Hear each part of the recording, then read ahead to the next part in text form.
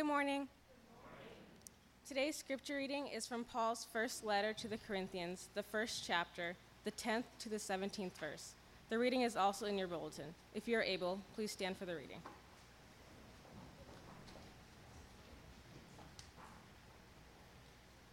I appeal to you, brothers and sisters, in the name of our Lord Jesus Christ, that all of you agree with one another in what you say, and that there be no divisions among you, but that you be perfectly united in mind and thought.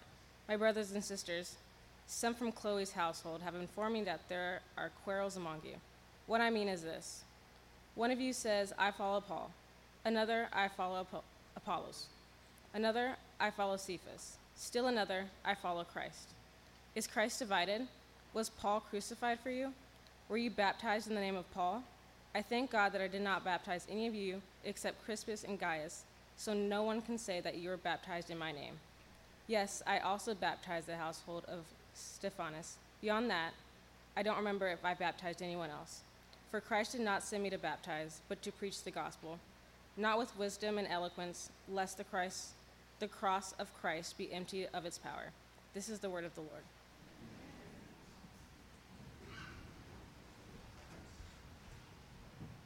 I want to start again by reading a little more from Scripture, from Acts chapter 9, the conversion of Saul. Meanwhile, Saul, still breathing threats and murder against the disciples of the Lord, went to the high priest and asked him for letters to the synagogues at Damascus, so that if he found any who belonged to the way, men or women, he might bring them bound to Jerusalem. Now, as he was going along and approaching Damascus, suddenly a light from heaven flashed around him. He fell to the ground and heard a voice saying to him, Saul, Saul, why do you persecute me? He asked, Who are you, Lord? The reply came, I am Jesus, whom you are persecuting. But get up and enter the city, and you will be told what you are to do. The men who were traveling with him stood speechless because they heard the voice, but saw no one. Saul got up from the ground, and though his eyes were open, he could see nothing.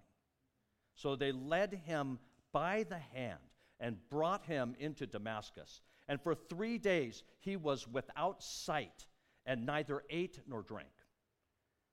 Now there was a disciple in Damascus called Ananias. The Lord said to him in a vision, Ananias. He answered, Here I am, Lord. The Lord said to him, Get up and go to the street called Straight, and at the house of Judas look for a man of Tarsus named Saul. At this moment he is praying, and he has seen in a vision a man named Ananias come in and lay hands on him so that he might regain his sight. But Ananias answered, Lord, I have heard from many about this man, how much evil he has done to your saints in Jerusalem. And here he has authority from the chief priests to bind all who invoke your name. But the Lord said to him, Go, for he is an instrument whom I have chosen to bring my name before Gentiles and kings and before the people of Israel. I myself will show him how much he must suffer for the sake of my name. So Ananias went and entered the house. He laid his hands on Saul and said, Brother Saul, the Lord Jesus, who appeared to you on your way here, has sent me so that you may regain your sight and be filled with the Holy Spirit. And immediately, something like scales fell from his eyes, and his sight was restored. Then he got up and was baptized, and after taking some food, he regained his sight. What a truly a great honor and a pleasure it is for me to be here today to share the saving word and the gospel of Jesus Christ and all of the grace that he bestows on his people. I have him here with many from my congregation I was not expecting. We have been talking about the amazing work God is doing here at City Church, and they have come to see for themselves. They are really bad Lutherans, because good Lutherans sit in the back pews, not in the front pews. And so they are learning, and that's a good thing. I also want to say that congratulations to the recently engaged. Where did that couple go? There they are over there. Congratulations. I remember very well my wife Rhonda proposing to her in a very, very beautiful restaurant in San Francisco. And after I bungled my way through, she taught me something about marriage in the words that came out of her mouth. She said, "Frank, why don't you try that again?"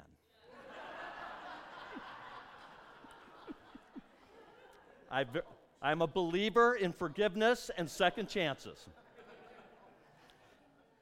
And then, just to all of you who are heading to Haiti and to this work that is before you in this world, we live in a mission field. We go to mission fields for different types of work. But I have a daughter, Rhonda and I have a daughter that is in the Peace Corps. She's coming home in 3 weeks. We're trying to contain our extreme joy about that because we don't know if she's going to go live near her husband's family or us. And we figure if we get too much zeal into that, we might blow it. So we're trying to hold a line of excitement about that. But Rhonda asked Christina, what will you most be looking forward to when you come home? And I was thinking she was going to say her mother's meatloaf or, heading to the Tower Cafe or something like that. And she said, I will appreciate running water. And so, these things we take for granted because we live here. And so much we take for granted our faith. We're not going to do that today. I bring greetings from all the saints and sinners. That is St. John's Lutheran Church, not just these who are before us. I say saints and sinners because this is a Luther term. We are both the new creation of our baptism, but we know there is a fight still inside of us. So Lutherans are really good at acknowledging that and confessing our sin. We need to be better at that, but we are saints and sinners. And so if there are a few Lutheran buzzwords that come your way, I'm going to apologize in advance. That's my tradition. But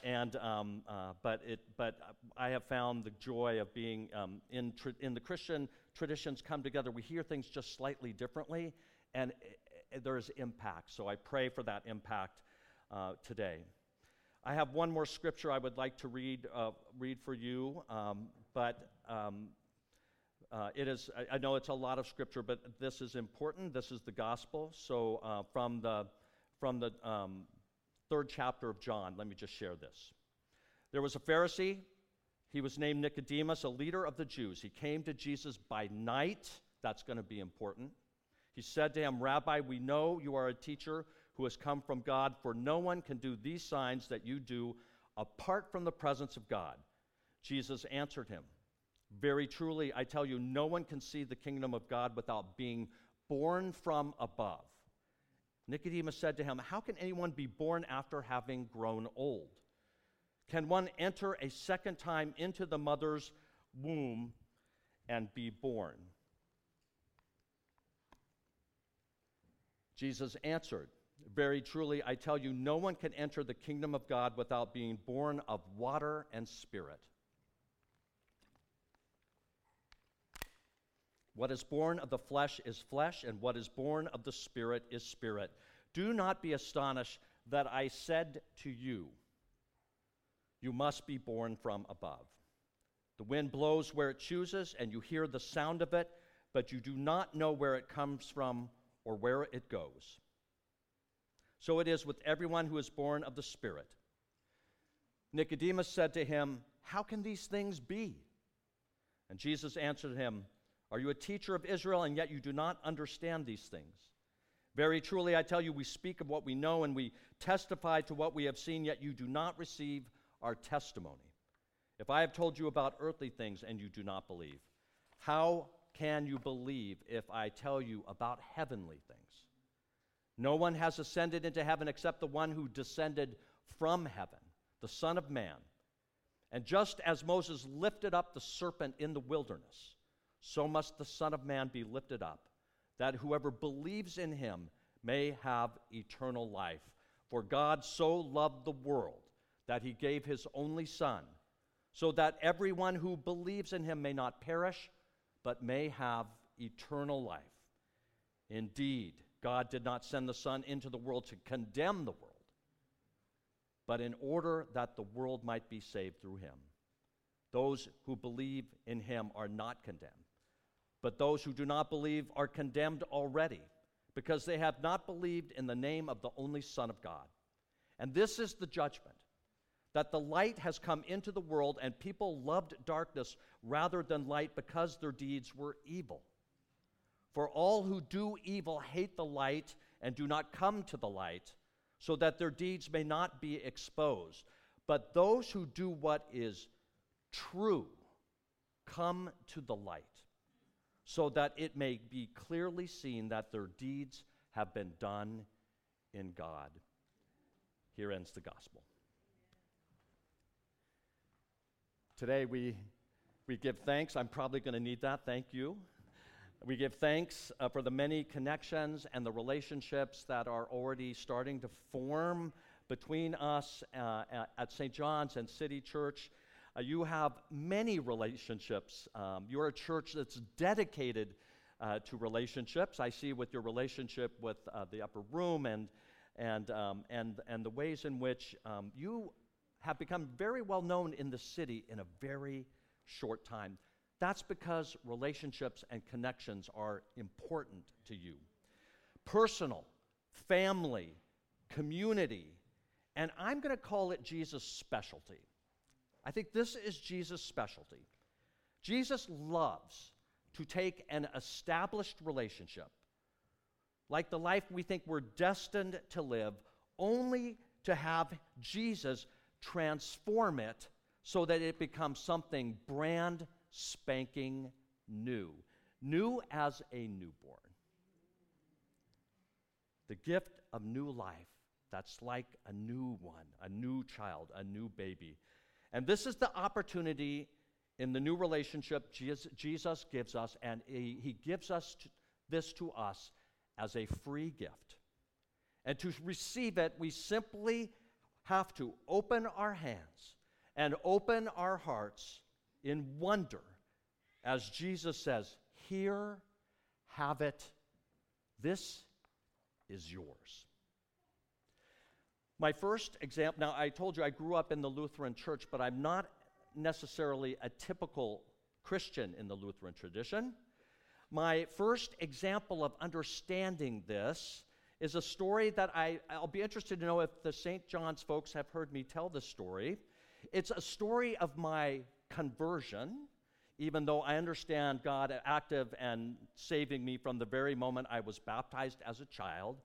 But I was at a Billy Graham crusade. I was 16 years old. I was living in another country because I was an exchange student. And this was a doozy of an established relationship. I thought I knew how God operated in my family that went to church every Sunday. And all of a sudden, into this established life, God initiated in me something completely new. Now, I could talk to you about what happened in that Colosseum and the amazing kind of way in which I was sitting up as high as you could get in this arena, and I just was saying, keep your rear in that seat, keep your rear in that seat. And the next thing I know, I was moving down to the arena floor. But the thing I remember most about this was the next day, after I'd woken up, and I thought maybe life would go back to normal. Went out for a walk as I did, and I went into the woods. Beautiful. It was the country I was in is Sweden. It's a beautiful place, lots of outdoor country. Did this walk along the lake, sat down, and as I looked at the lake view, something I had done maybe already 50 times up to that point, and sat at that very spot, it looked so new. It was the same lake. I don't even know how to describe it. It just was different. And I was guessing that I had been gifted with something beyond what I thought had happened the day before. And what really had happened was that God was giving me a new life, and it was starting with my eyes. I was seeing differently already. It was not till much later, I was probably in a Bible study, I learned about the story of Saul. The story of Saul's conversion is my favorite story of Scripture. This is Saul before he became St. Paul. That kind of matches my life pretty well. I'm on my way. And he has this encounter with the risen Jesus. He's on the road to Damascus. The headings in the Bible will always call it the conversion of Saul. But I think it needs a different name. I think it should be Saul gains divine sight. I think that's what it should be called. Saul, who persecuted the church, Saul, who stood there approvingly as the first martyr Stephen was made, stoned. Proud and arrogant Saul, who stays, in my opinion, quite confident, almost to the point of cocky sometimes, to the very end of his life. But through this encounter with Jesus, Saul loses his old sight, and for 3 days he sees nothing until God sends another to him who lays hands on Saul. And with the gift of the Holy Spirit, my favorite descriptive act of the Scriptures takes place. It says that something like scales fell from Saul's eyes. And his sight was restored. And I thought, this is the story of conversion that I remember and understand. This way in which when Jesus comes to you, no matter where you're at, in my particular case, I was a 16-year-old in 1977, and everything that came before and everything that has come since has to relate in some way to this new way of seeing that God graced me with on that day.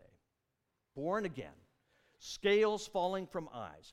Now, I'm a good Lutheran pastor, so I have to use the language we really love, and that language would say that we live into the promise of our baptism.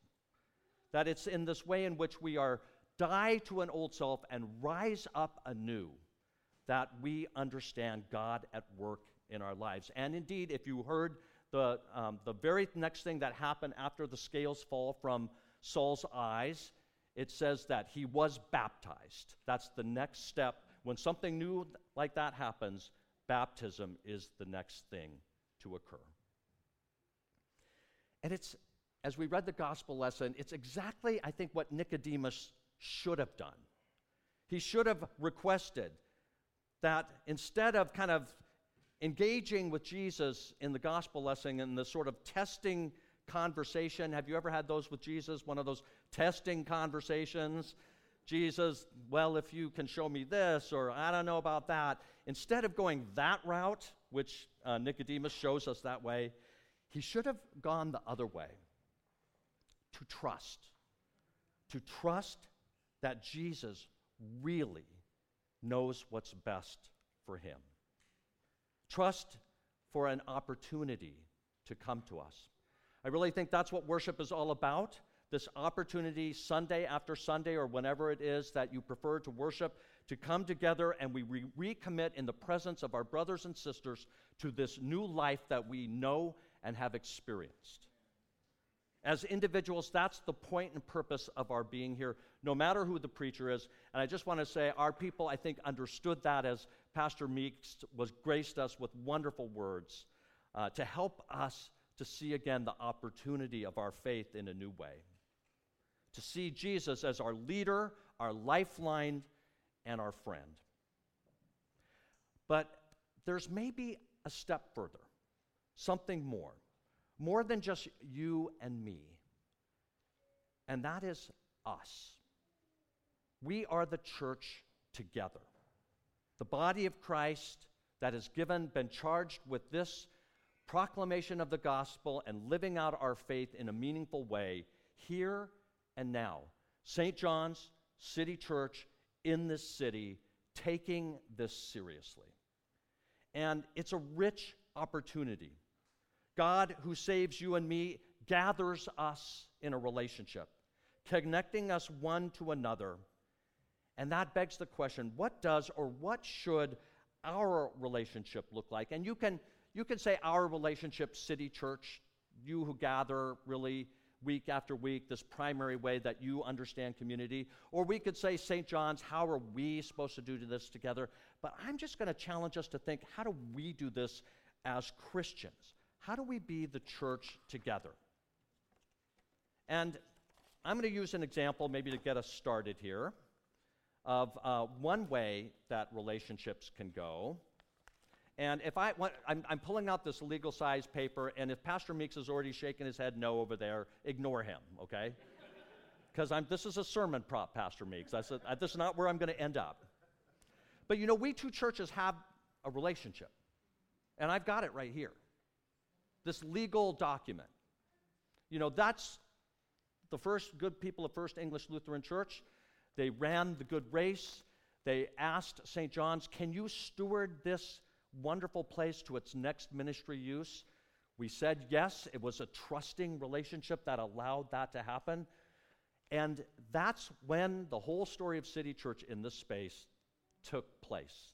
Holy Spirit driven, Holy Spirit led, but it could just be a document. A place like legalese where people decide, you know, that could be marriage too, by the way. That's not the greatest.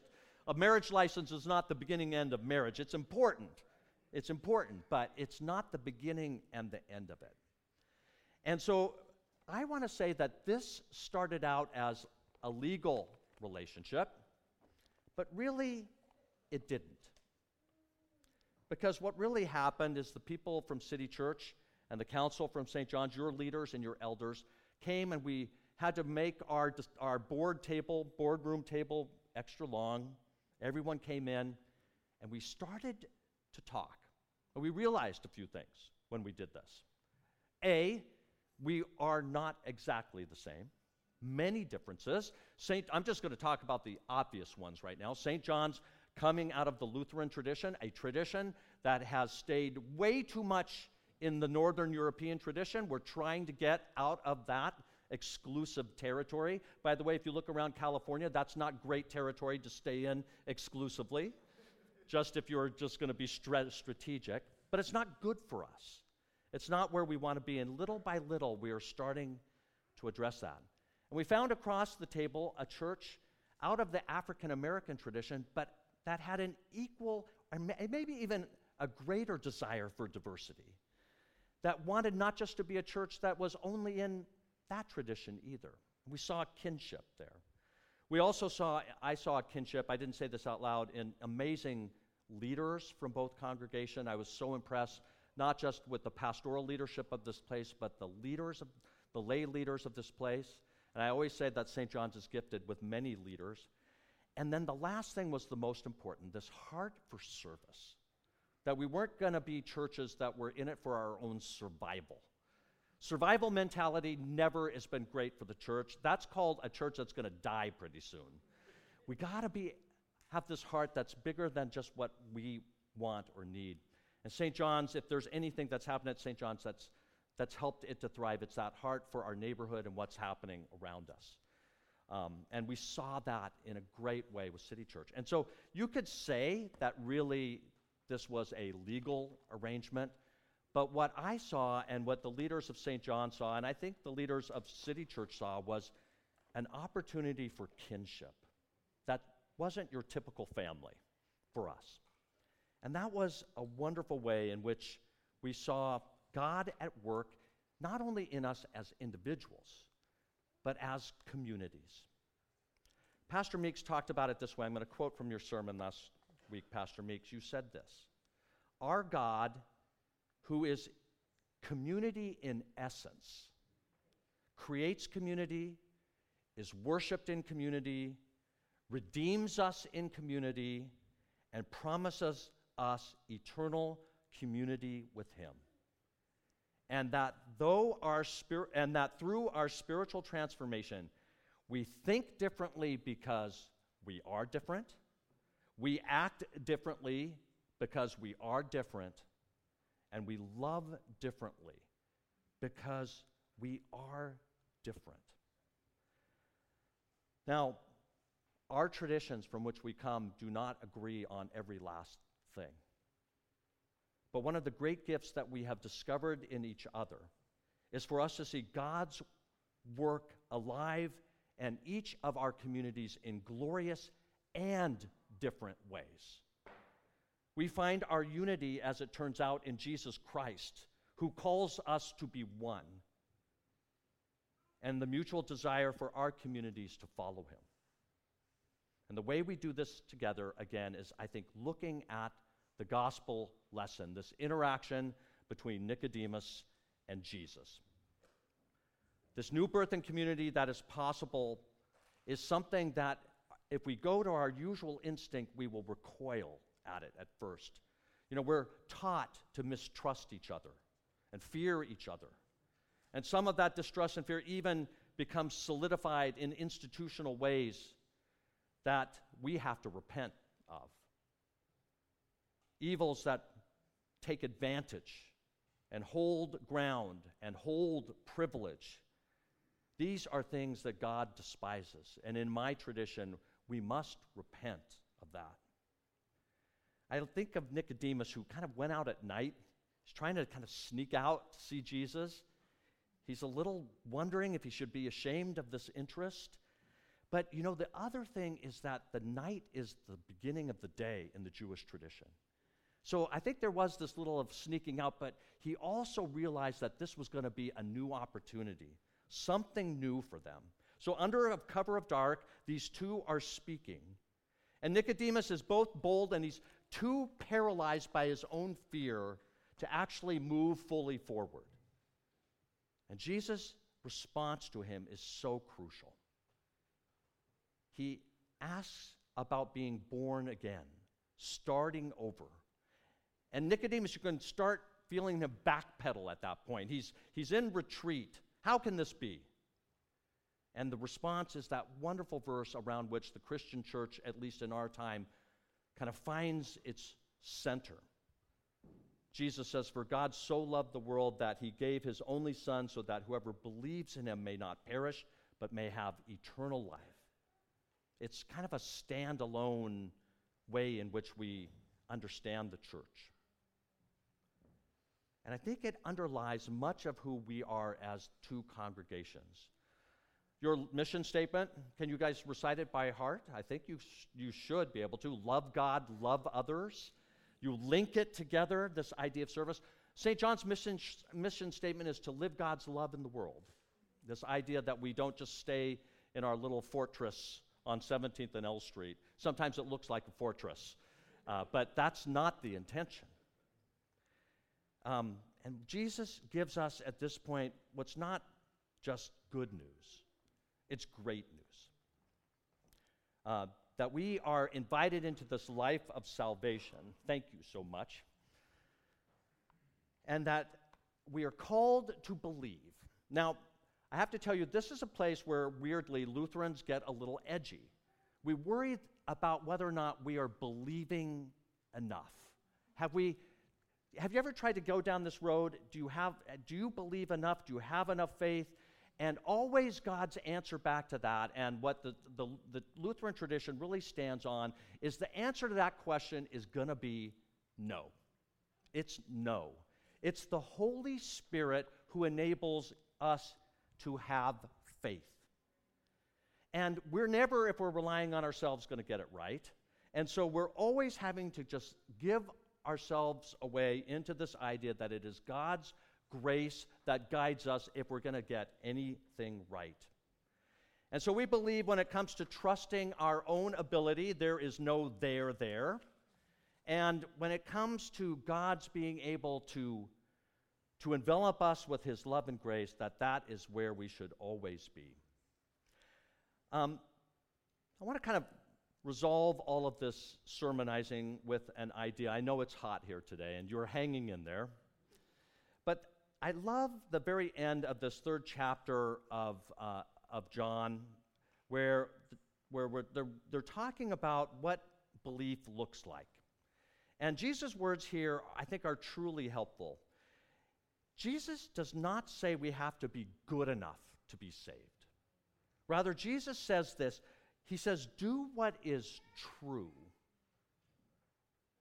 It's notable that the do-gooding life is not what Jesus is telling us to do, but we're being true to who God is with whatever flows out of our lives after we say we believe.